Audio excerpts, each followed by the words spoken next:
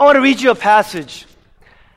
You don't have to turn to it. I'm just gonna go ahead and read it for us, because if you've ever envisioned your life being this, and when we talk about transformation and change, you've envisioned your life, man, I wish those were true of my life. Those characteristic traits were true of my life. And then this sermon series, and essentially what we're talking about this week and next week is for you. Because here's what Paul says. He says, therefore, as God's chosen people, holy and dearly loved, he says, clothe yourself with compassion, to which you go immediately, wow, I wonder what my life would look like if I was as compassionate as Jesus was. That kind of compassion characterized my life. Man, what will my relationships look like? And then he says, not just compassion, but kindness. To which you and I go, kindness. Oh, I wonder what my life would look like if kindness that's characteristic of Jesus was true of my life. Can you imagine what your relationships with other people would look like? And then he says, humility.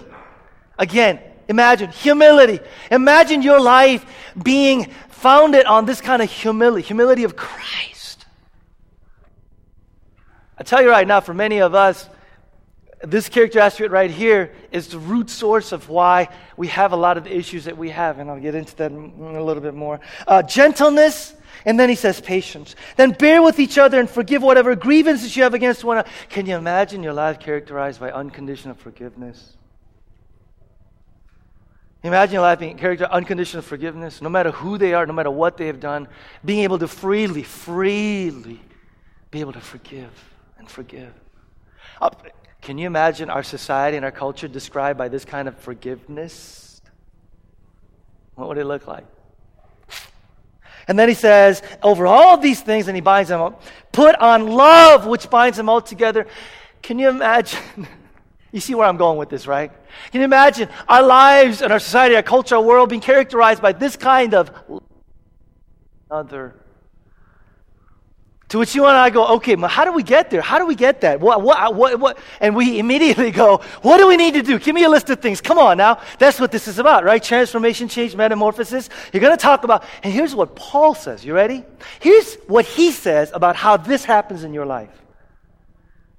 Colossians chapter 3, verse 1 through 4. And passages up here. Since then you have been raised with Christ.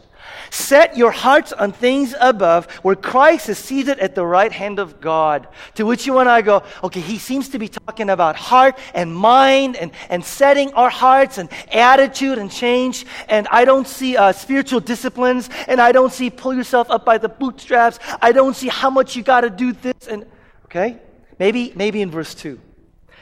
Verse 2, then set your minds on things above, not on earthly things. All right, you're becoming redundant. You just said that. Okay? You kind of sound like Peter, you know? You're repeating things over and over again. Get on with it. What are you really trying to say? Verse 3, for you died, and your life is now hidden with Christ in God. Do you have something to mark your Bibles with and something you need to remember for the rest of your life about how transformation and change happens in your life? There it is right there.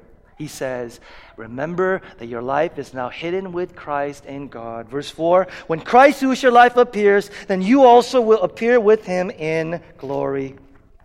Wow, you guys, if you and I just understood the power of what we just read, if you and I just understood the power of what you just read, listen, this is essentially what Paul is saying. Paul says, you want to experience transformation, you want to experience change, you want to become more like Christ, you want better relationships, do you want a better world, do you want those things to be true of you, then guess what you need to do?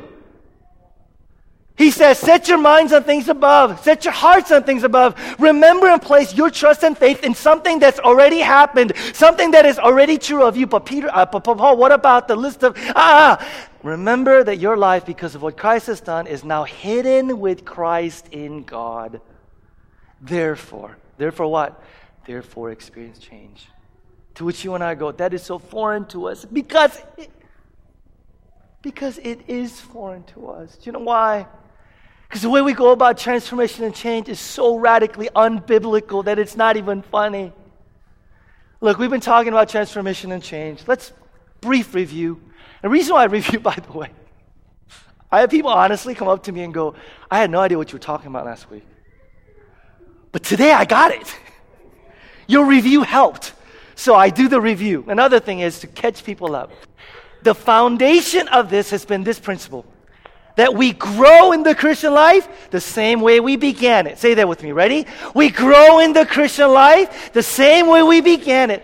That is absolutely biblical and found throughout the scriptures.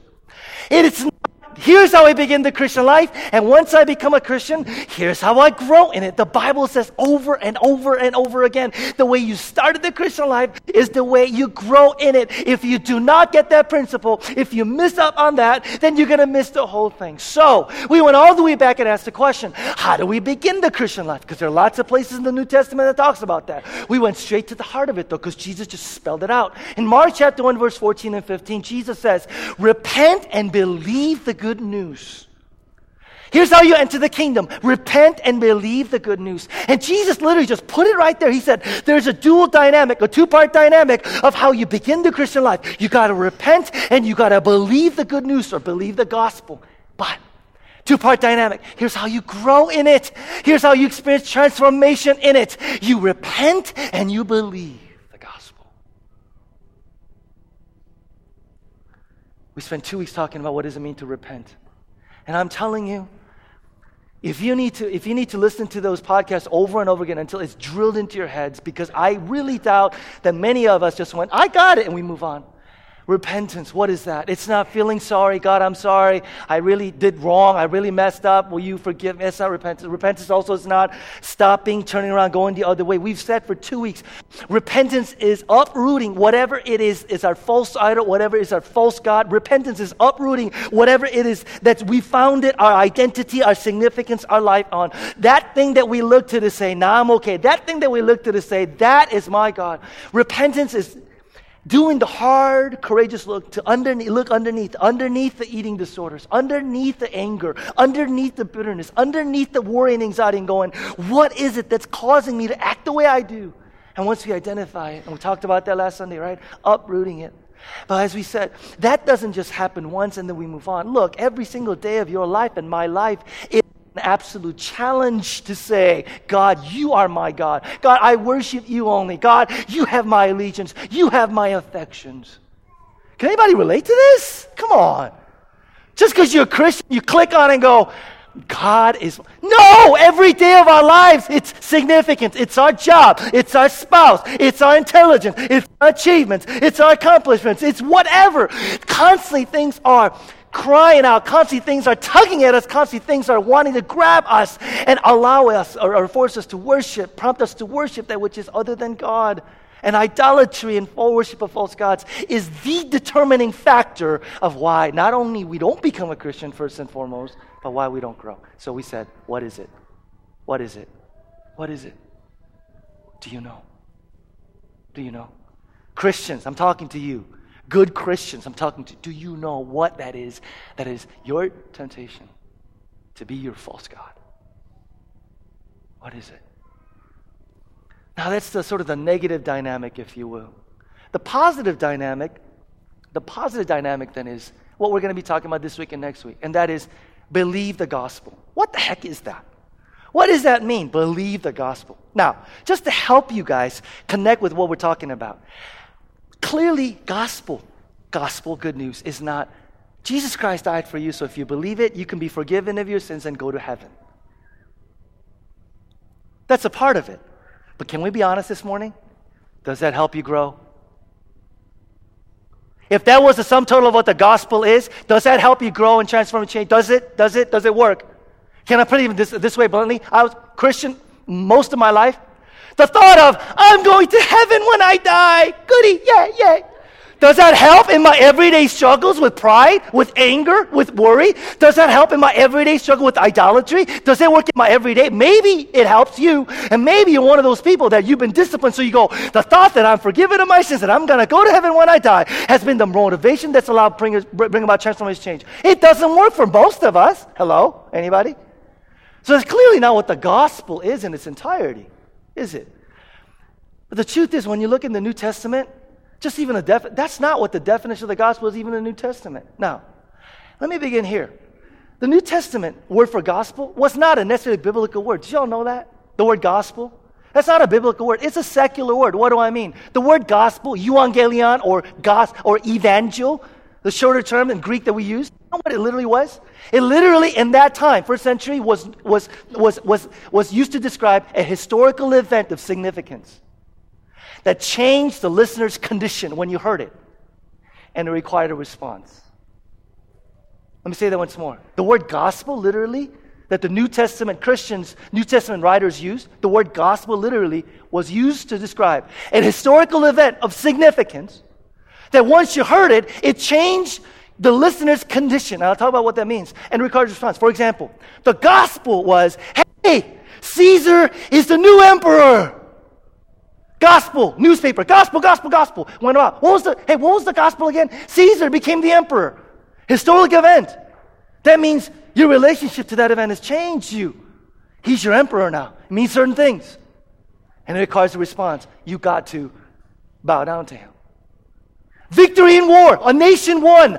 Gospel. The gospel says, what does it mean? The gospel literally meant historical event. This nation won. That means if you're part of this nation that lost, it changes your condition. And it requires a response. So the New Testament writers come along, right? And they take this word and they Christianized it. And when they Christianized it, here's what they were getting at. Okay? It is the gospel.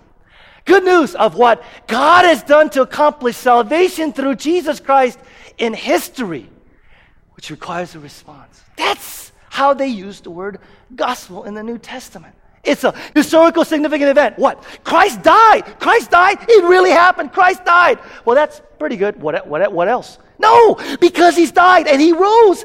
It changes you. It changes the condition. Like you got to either accept it or reject it.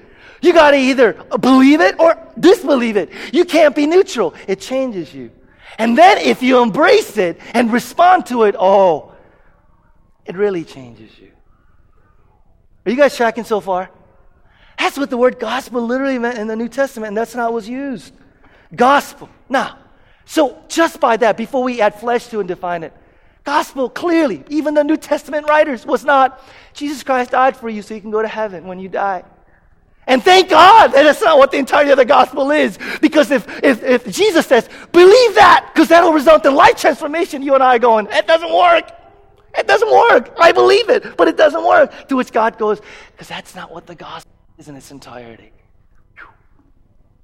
Secondly, this is huge. The gospel is not advice about what you need to do to reach God. The gospel is not advice. Here's how you reach God. But now think about this. Your life and my Christian life. And when we define gospel with our lives, it exactly says that we believe that the gospel is what we must do to reach God. Advice on how we reach God. That's what we think the gospel is. Because we believe gospel, God has done all this work, now I'm in. Whew, thank God. Over here though, once I'm a Christian, the gospel is, hey, here's how you reach God, okay? Hey, here are the list of things that you need to do to be right with him. Hey, here. And if you say, I don't believe that. Yes, you do. Yes, you do. How do I know? Have you approached transformation and change as a Christian primarily as what you do or primarily as what God has already done and appropriating that truth every day in your life? Think about it. What is your approach to the Christian life? What is it what I do, primarily what I do, I got advice about what I need, or is it what God has already done in Christ and appropriating that into your life daily? What is your approach to Christian life? See, for many of us, we're moralists. Many of us, we're legalists. Many of us, we are, thank you, Gerald, we are no better, you guys, than very good moral people who happen to have a tag of Christianity. Let me show you what I mean. Here's the difference between religion and gospel. Ready? Religion, not gospel, religion, from which many of us everyday function is, I obey, I do right, I'm a good person, I'm morally upright, I tithe, I go to small group, I avoid X, Y, and Z. Therefore, religion says, God accepts me, God loves me, God shows favor to me, Gospel says what Christ has already done. I am accepted. I'm in.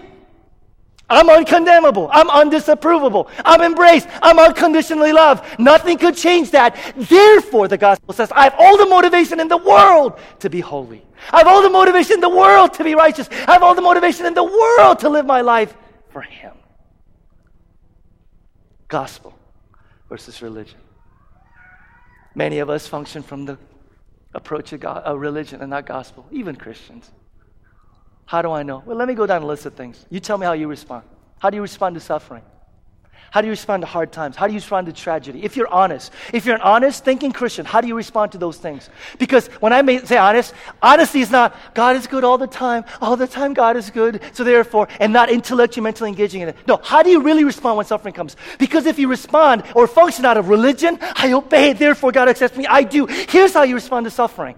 You either get mad at God because you say, how dare you? What did I do for you? I'm moral. I'm good. I'm a good Christian, for crying out loud. And you would never say this out loud to anybody, right? Or God. God forbid. But inside you're going, I don't deserve this. What is this? And you get angry at God and saying, I'm doing these things. I deserve better. Or you get mad at yourself. You get angry at yourself. Why? Because you're saying, I'm not doing enough. I'm not good enough. I'm not moral enough. I didn't raise my children right. That's why. I'm not honest at work. And you go on a list of things. How do you handle suffering? How do you handle suffering? Trials. Secondly, some of you in here, without me even saying anything, you're just feeling condemned and just feeling guilty. Without me saying or doing it, you're just feeling condemned. Christians feeling getting guilty. You almost function out of despondency that says, even if God forgives me, I can't forgive myself. Do you hear what you're saying? Even if God can forgive me, I can't forgive myself. And you get put up at a pedestal, an idol, like God, some standard, or your conscience. And because you failed to meet it, you're despondent, even to the point of hating yourself.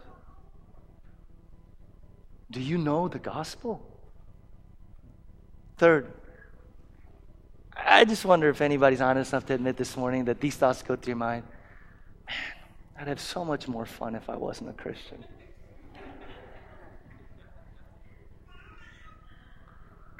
You know, when I was in college, I've shared this before. Here I was, good Christian, I'm going to obey and be moral. There was a senior guy. He was just wild, just a wild guy, complete ladies guy, just doing all these things. And I was a Bible study leader. I was this religious person, right? And secretly, I'm envying this guy. Secretly, I'm saying to myself, I became a Christian way too early, God. I should have waited a little bit, you know what I'm saying? At least until in the college. Because I can do, and then after. Singles, can I talk to you guys? Do you, honestly, do those thoughts sometimes go through your mind as you look at your other single friends, not Christian friends, your coworkers? Do you sometimes secretly wish, if I was, is Christianity drudgery? Is Christianity work? Is Christianity just so that I can keep, you know what? You do not know the gospel.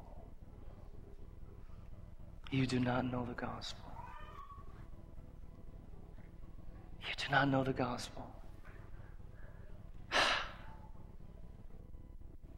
Lack of a deep belief in the gospel of Jesus Christ. Listen, lack of a deep belief in appropriation daily of this truth, the gospel in our lives, is the reason for spiritual pride. It's the reason for spiritual apathy. It's the reason for spiritual deadness. The lack of an appropriation, deep belief in the gospel, so that it moves from intellect to heart. You know what? This morning I'm feeling absolutely helpless because what I'm going to say, some of you are already going, I already know this, and I'm going, no, you don't. When I say no, you don't, it has not transferred to your heart, because if your heart really grasped it, your life every day would look different. This doesn't get more practical than this. Deep appropriation of the gospel into our lives, the gospel of Jesus Christ into our lives, is the reason why we've stopped spiritually growing. We've hit that wall. And for some of us, we're at that point this morning going, I just want to chuck it all. This is not working out. This is not. If that's you, I'm so glad you're here. What is the gospel? What is the gospel? Here's a big chunk of what the gospel is. As Paul says in Romans chapter 1. Watch this. Romans chapter 1. In Romans chapter 1, by the way, anybody else like me? I really dislike reading the book of Romans because it's just such a hard book. Anybody else? Maybe you're one of those Bible scholars and you love going through the book of Romans. But book of Romans, and what I want to do today is actually really simplified for you. So that I just want to break it down so much that some of you guys are going to go, that's just too simple for me. If that's your response, I've done my job, okay? Because I want to do that for you so that as you walk out, you go, man, I want to read the book of Romans all over again. Book of Romans chapter 1, verse 16 and 17. Here's what Paul says. It's the gospel of Jesus Christ, okay? Verse 116, I'm not ashamed of the gospel. Remember, that word in Greek literally is evangelion, okay? Gospel. Because it is the power of God for the salvation of everyone who believes, first for the Jew, then for the Gentile. For in the gospel, a righteousness from God is revealed, a righteousness that is by faith from first to last, just as it is written, the righteous will live by faith. To which many of us go, I still don't get it. What the heck is the gospel? That's why, if you're simple like me, I went and consulted other translations. And this passage really came alive to me about what the gospel is. The same passage in the New Living Translation. Look what it says. For I am not ashamed of this good news about Christ. It is the power of God at work, saving everyone who believes, the Jew first and also the Gentile. This good news tells us, pay attention, how God makes us right in His sight.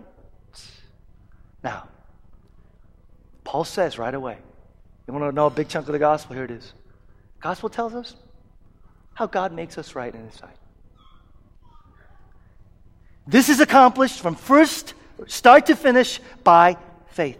As the scripture says, it is through faith that a righteous person has life. You will not be able to understand the gospel. You will not be able to understand the book of Romans without understanding the word righteousness. Everybody, will you say that with me? Righteousness. One more time, ready? Righteousness. Appears hundreds of times in the New Testament. Here's what that word means, okay? It does not mean stiff. Righteous! It doesn't mean stiff. It doesn't mean starched shirt, righteous. It doesn't mean moral. It doesn't mean moral high horse. It doesn't mean any of those things. It's not a behavioral term. You know what righteous literally means? It's a condition. In Greek, it's a legal term in the court of law. But to simplify it, break it down, here's what the word righteous or righteousness in the Bible means. It literally means to make right. NLT. To make right. To make further? To be embraced by. To be welcomed. To have deep fellowship with. To receive. Justification, big Bible word, is the process into which we are made right. We are embraced. We are received. We are allowed deep fellowship, relational word. Do you know why this is so critical for us?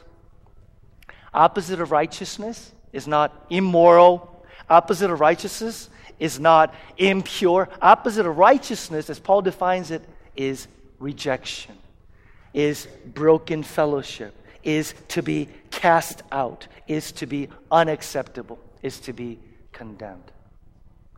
Why is this important? Do you know that you and I are all self-righteous people? I didn't say that to offend. Self-righteous is not moral high horse. Self-righteous literally is self-acceptance. Self-righteousness is building our lives on things to build self-acceptance, to build our lives on something that says, now I can be accepted, now I can be received, now I can be welcomed, now I'm okay. Self-righteousness is someone who establishes a personal standard of what makes them right with other people, with themselves, and with God. And you know what the thing is? We all have a personal standard of righteousness that's been developed our entire life. Let me give you an example of what I mean. Anybody remember recess in elementary school? I said this morning, when I was 10 years old, and in kindergarten, 10-year-olds are not in kindergarten, right? What I meant to say was, I'm slow, but I'm not that slow, What I meant to say was when I was in 10th grade, recess, what happened? All the guys over here, all the girls over here, what do the guys do? Guys, there were those two cool guys, right? Whether it be tag or football, and rest of the guys lined up on that fence. Remember this? Y'all line up on the fence, and two guys are staring at a group of guys, and the guys are going, yeah, I'll take you. I'll take you. I'll take you, and I'll take you. And if you are unathletic, if you weren't very popular, very good, you knew the drill, right? The inevitable countdown from 9, 8, 7, 6, 5. At which point for me, by the time it came to 3, I was like, oh, I got to go to the bathroom. All right, I'll see you guys later. And booked out of there. Why? 10 years old. You and I are already establishing personal standard of righteousness. What makes us acceptable? What makes us in? What brings us in? What brings us to be received? Is it athletic prowess? Is it popularity? Standard of personal righteousness. And then you get to 14 years old, right? Freshman, turnabout. You got to ask somebody out, right? Or women ask you out, right? Whatever. And you're sitting there going, okay, is somebody going to find me even like remotely attractive?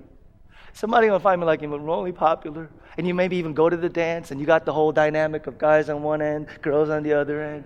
You know, you just sort of eyed each other out. And guys that know that they're cool, know that they're in, could go up to girls and be like, yeah, let's dance, stuff like that. But you got me hiding in a corner going, I am just such a nerd. It's true. I'm not just saying this. 14 years old. Verdict is in. You're receiving verdict. You're not acceptable, Peter. You're not very embraceable. You're not actually very welcome. You're not actually receivable. You're not cool enough. You're not. You grow up a little older. You're 23 years old. You graduate college. You're going for a job interview. They have your resume. The guy's sitting there looking you up and down, right? Your face, your resume, how you dress, your hygiene. They're essentially looking over going, here's a verdict. They're not saying this, but essentially they're saying, here's a verdict. You're either in or you're out. You're either acceptable or you're not. You either qualify or you're not. You're either worthy or you're not. And you're sitting there going, I want the verdict to be positive. Somebody to tell me that I'm in. I'm acceptable. And that 23-year-old grows to be 27. You've been dating somebody for 3 years. It's time to pop the question. You're thinking about buying the ring. And you buy the ring. But there's still that nagging sense of, is she going to say yeah? Are her parents going to say yes? And that question of the verdict is not in yet. What is the verdict going to be? Am I in? Am I acceptable? Am I received? Am I good enough for their daughter? Am I good enough for their son? Every single day of your life, every single day of my life, thousands and thousands of verdict has been come upon us. And verdict that says you're either righteous and accepted, received, welcomed, or you're not. Now here's the thing. You ready? Listen, watch this, watch this. The Bible says that the root basis of all our sin is living and swimming in this culture, living and swimming in this society, living and swimming our entire lives with verdicts constantly being given, verdicts constantly coming our way saying, either you're righteous or you're not, either you're in or you're not, either you're not. And what does it depend on? How much have you achieved? What's your job like? How do you look? What's your clothes look like? Are you successful? Are you popular? Are you funny? Are you intelligent? Are you... All of these verdicts that are coming at us saying, yes, I am enough. Yes, I am enough. Yes, I am enough. That we function our entire lives with ourselves, with our relationships. When we become a Christian, guess what happens? That mode that we have doesn't just disappear. Once we become a Christian, this mode that we operate out of, this functional thing that we operate out of establishing our own personal standard of righteousness, when we become a Christian, we default mode right into that so that even though we are in, even though we are accepted, even though God says there's nothing that can make you uncondemnable, once you become a Christian, we default right into the mode of, if I only do, if I'm only enough of, if I can own. And the result, the Bible says, is spiritual deadness. I'm talking to you Christians, not non-Christians. I'll talk to them in a moment. I'm talking to you Christians. Do you realize this powerful dynamic that's at work in your life? Do you realize this powerful dynamic that you and I have been bombarded with since we were like 2 years old? This dynamic that says, establish your own personal standard of righteousness because that's how you get in. That's how you get accepted. That's how you're welcomed. That's how you're embraced. That even though God says there's this powerful truth that is true of you, we say, God, but. We say, God, but what about? That's why some of you are just... Christians, without anybody saying it, you're just feeling guilty this morning. You're just feeling condemned. Why? Because you said to yourself, now that I'm a Christian, I got the standard I need to reach. I got the standard of righteousness. It's morality now. It's my thing now. It's the rules and regulations. And you know, and everybody knows, you can't reach it. And because you can't reach it, you're sitting there absolutely despondent and overwhelmed with guilt. And the Bible says, do you know the gospel? Some of you are just feeling anxious and insecure. Why? Because maybe you're one of those people, you're super disciplined, and you're one of those Christians that are just like amazingly like, I'm just going to straight and narrow. And you're able to somehow pull this off. But here's the thing with you. There's a sense of, man, how long am I going to keep this up? How much longer am I going to be able to pull this off? You're just sort of waiting for the hammer to drop one of these days. And for those of you that are the straight and narrow and you're just when the hammer drops, as a pastor, I've seen this over and over again. People not just get discouraged, they reject Christianity and they say, it doesn't work. It doesn't work.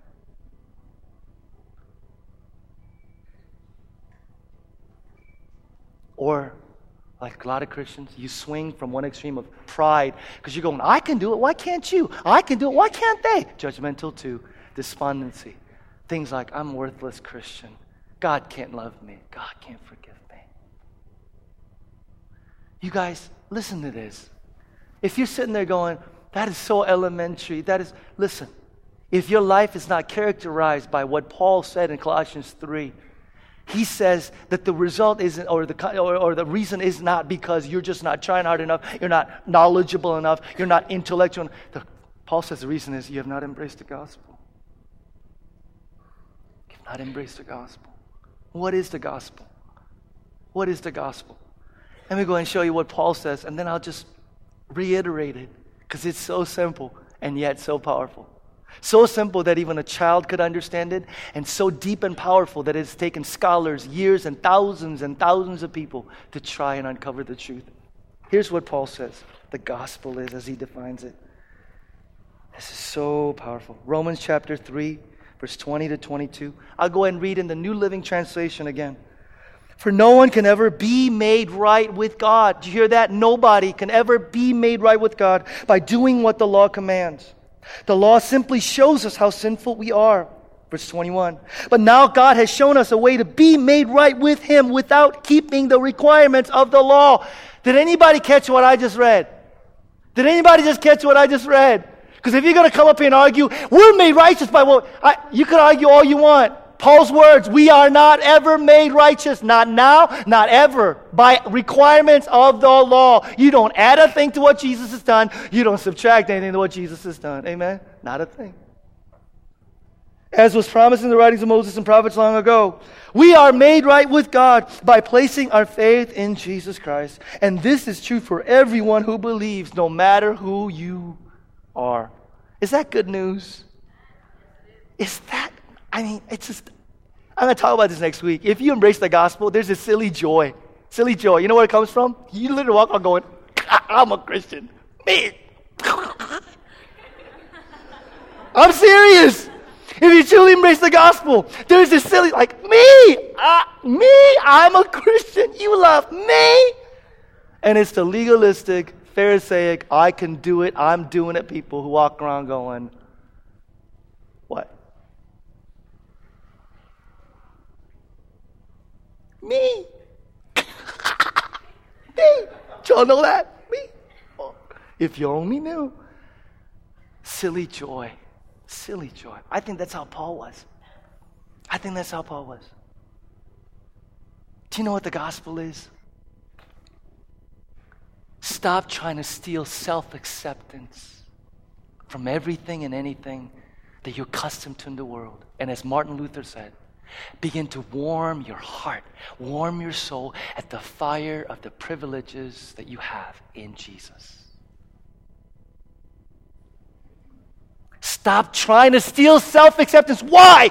Look, every day of our lives, the verdict is in. And the gospel says the only verdict by the only person that really matters is in. And that verdict says, by God, in Christ, you're in. In Christ, you're acceptable. In Christ, you are unconditionally loved. In Christ, you are embraced. Hallelujah. The gospel.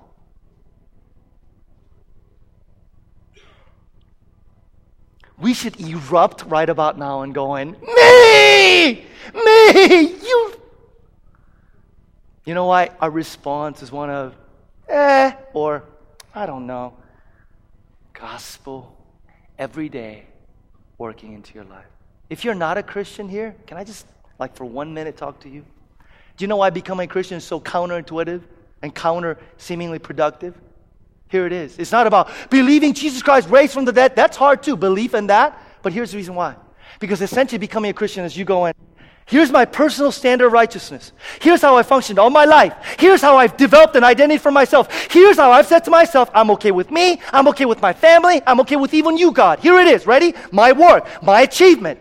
Me as a parent, how much money I've earned, how smart I am, what school I went to, how moral I am, how religious I am. All these things, God, all these things. And you're telling me that to become a Christian, I need to come to you and go, all of this stuff, it's like filthy rags. Look at Jeremiah.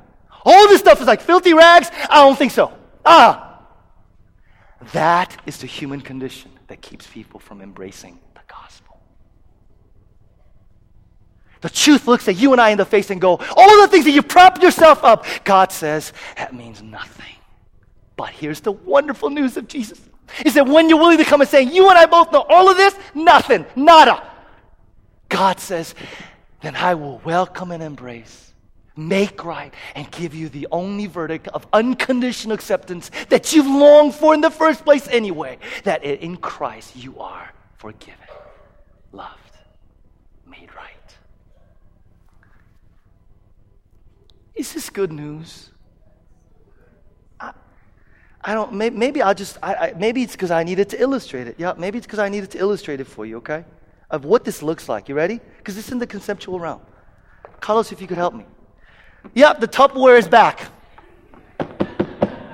So for those of you that don't know what the Tupperware is, and you're going, that seems like an inside joke. Why are they laughing? That's because it is an inside joke, and we're laughing. Okay. Here it is. Here's what the Bible says, Ephesians 2:1. You ready? Ephesians 2:1. Ephesians 2:1 says that you and I, every single one of us, Christians before we became a Christian, we're in sin. In sin, in transgression. You know what that means? That doesn't mean that we just sin because we're just bad people. Sin is a natural part of our identity. Before Christ, sin has a hold on us and it's enslaved us. Sin, we prop up personal standard of righteousness, do everything, anything apart from God, life apart from God, all those things. And here's what the scripture says in Colossians chapter 1, that even though we were in sin, not just sinning, in sin, literally in sin, God out of his grace and mercy rescued us. That's you. Okay? He rescued us out of a kingdom of darkness and transferred us. I need like a Vanna White, you know what I'm saying, to help me out here, okay. Transferred us into the kingdom of the Son he loves. Now let me ask you a question, really important question, because this is the truth that we could all grab. Did you do anything to do this? Did you and I play any part in that? And last time I checked, there are no arms, no legs, nothing on this Tupperware, right? All right, silly joke, okay. God, out of his grace and mercy, literally takes us out of the kingdom of darkness and he transports us in. Do you know how many times? Thousands of times, dare I say, the word or phrase in Christ appears in the New Testament. Why? Why? Because he says it is critical for life transformation. He transfers us into the kingdom of the Son he loves, but it doesn't just end there. Because there's a truth that you all already kind of sort of embrace, and that is not only are we transferred into Christ, but when we become a Christian, Christ what? Comes and lives where? We are in us. And that's pretty huge. Jesus Christ, the Son of God, the glory of God, the Bible says, comes and lives in you. He comes and lives in you. But this passage also says, not only does Christ come and live in you, but he says God takes you with Christ in you, transfers you out of darkness and sin into Jesus. And this right there is pretty cool, is it not? This right there is pretty awesome, but it doesn't end there, you see. It doesn't end there. Oh no, because the Tupperware gospel says that there's another truth and identity. And here it is. The Bible not only says that Christ is in us and that God has delivered us into Christ, but Bible says over and over again that Christ is where? He is in God. That he is a fullness of God. So here's what happens. That's what I'm talking about, right? Yeah. Man, the 9 o'clock service was so dead. What does God do? God takes Christ in me and you in Christ. And right there, that's pretty powerful, okay? That's pretty powerful. Where's that lid? Where's that lid? Okay, lid is back there. That's pretty powerful because here's what the Bible says. Nothing could change that. Nothing could change that. Not you, not anyone. Nothing could change that. But not only that, but the Bible also says that God with Christ in you, with you in Christ, God takes Christ. And where are you? You're in God.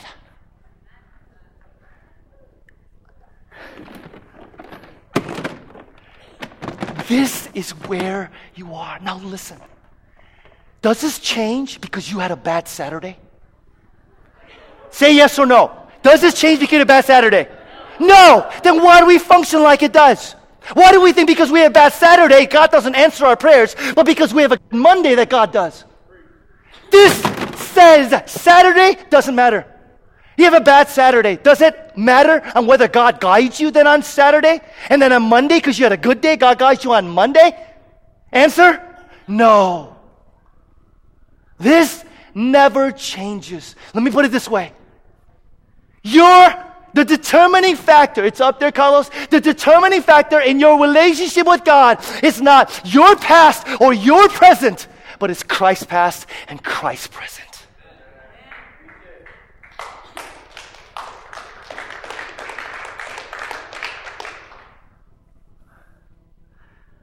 I'm working my tail off here this morning, Michael. I'm tired. I'm sick too. I'm not feeling it today. Is this good news? Do you know how powerful your life would be? How different it would be if you embrace this truth that you in Christ, Christ in you, Christ in God, and that this never changes no matter what you do? Now, I know there's somebody saying, but what about if you preach that? People are going to go around, mess around, go free grace, easy grace. I'm going to talk to you in a moment. But before I do, why do we need to embrace this? Because listen to what the Bible just comes alive when you, look, John chapter 1:18 says something so powerful about how much God loves you that you and I don't connect with. You know what John 1:18 says? In the NASB, John 1:18 says, just as Christ, the Son of God, is in the bosom of the Father. And if Jesus is in the bosom of the Father, where are you? Come on, where are you? In the bosom of the Father. Let me put it this way. There's only two people in the entire world, now to be three, who could be in my bosom. Who could be that close? And they both live at my house. Do you know the kind of love, intimacy, vulnerability? You have hold a child in your arms, in your bosom. And Jesus Christ paints this picture and says, because this is true, I don't care what you did last Saturday. I don't care what you've been doing for the last month. That never changes. You are in His bosom.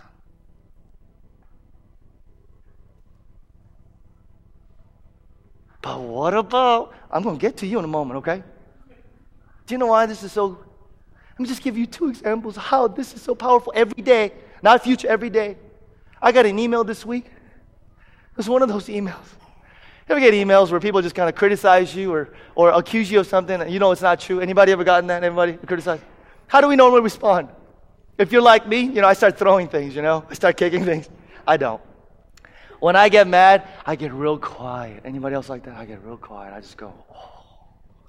Because you feel the wound, you feel the hurt, right? Especially if it's not true.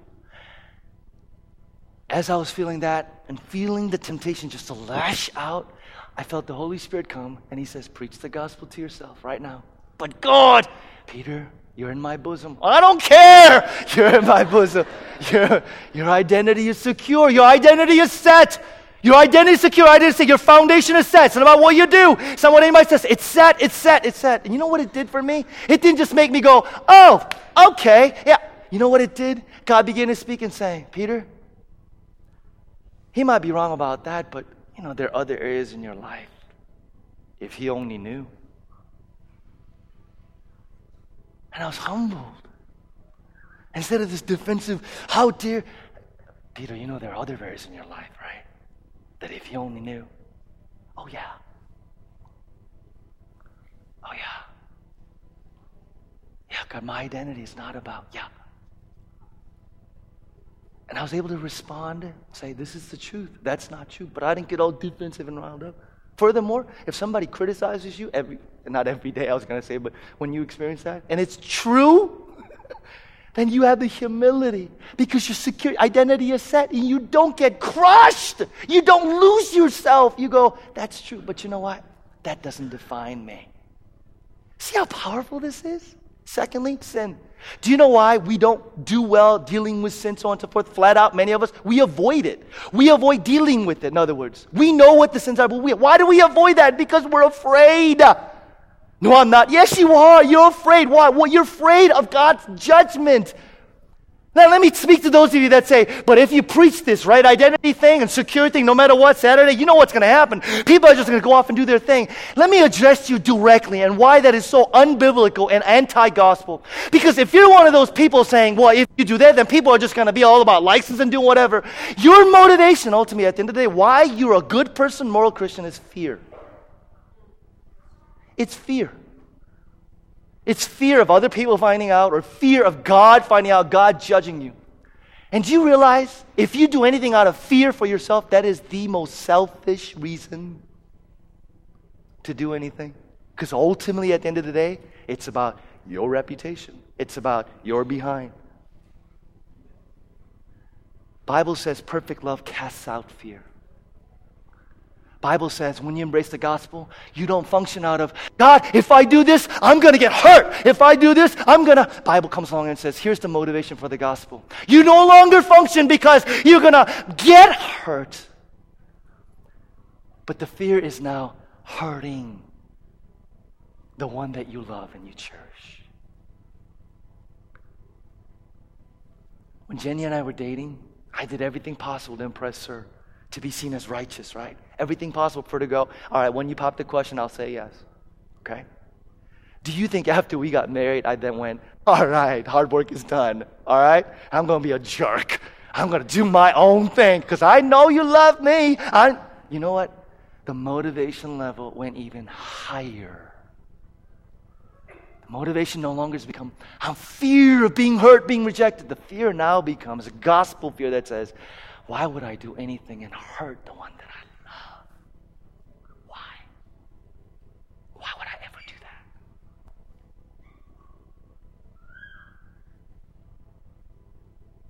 Gospel.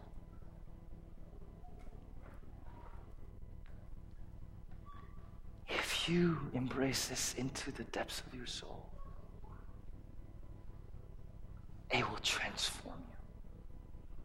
And next week, I'll talk a little bit more about practically how that works out as we talk about specific character attributes. I already gave you one.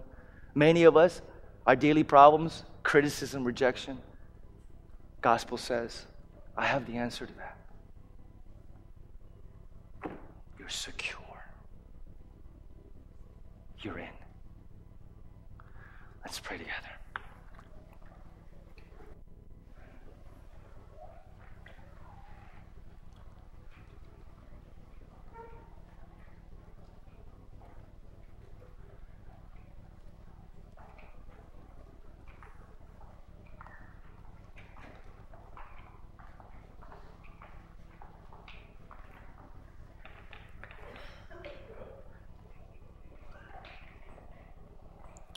As you pray this morning,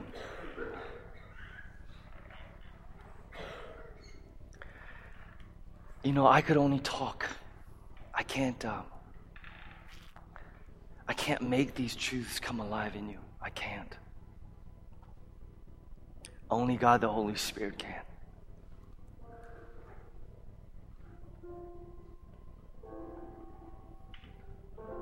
How powerfully our lives would look different. How powerfully our lives would look different. Were we to embrace the core of the gospel into the depths of our soul. To be free.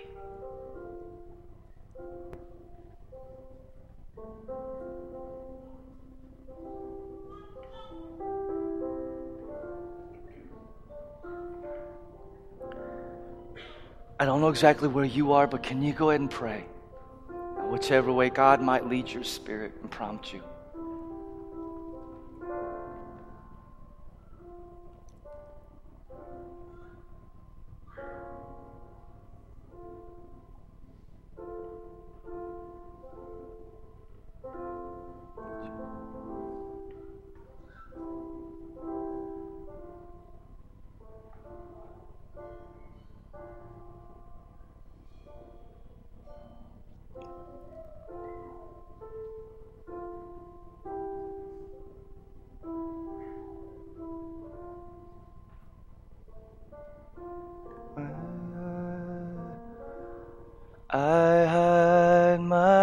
myself in Thee.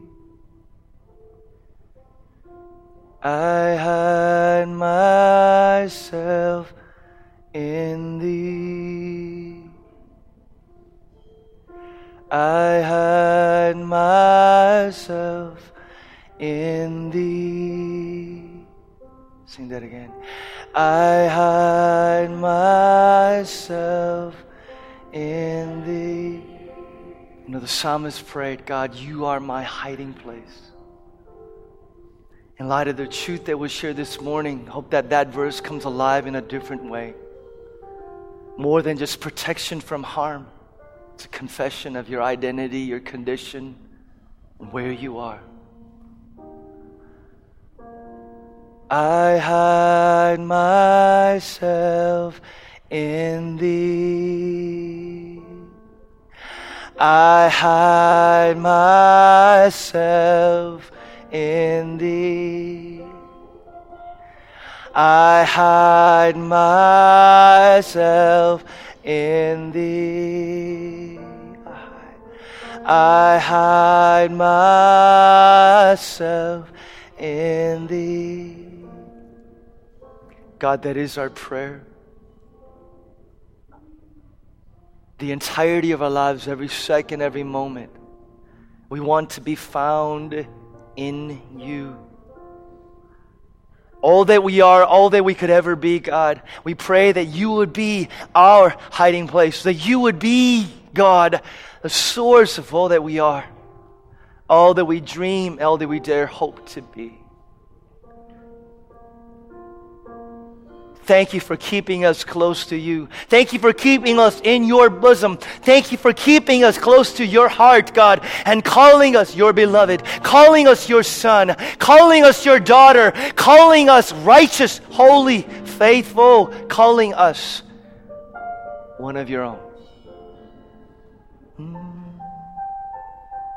We worship You. Church, let's all stand together as the worship team leads us. Sing this not just as a prayer request, but as a prayer of confession and acknowledgement of who He is and what He has done. You are in Christ. Thank You, Lord. Thank You, Lord. Thank You, Lord. Thank You, Lord. Thank You, Lord. Thank You, Lord. Church, embrace this truth today, this week, every day of your life. God will set you free and live your life as God designed us to. Have a great week. We'll see you back here next week. Happy Mother's Day, everybody. 2 Sundays till May 27th. See you next week. Take care.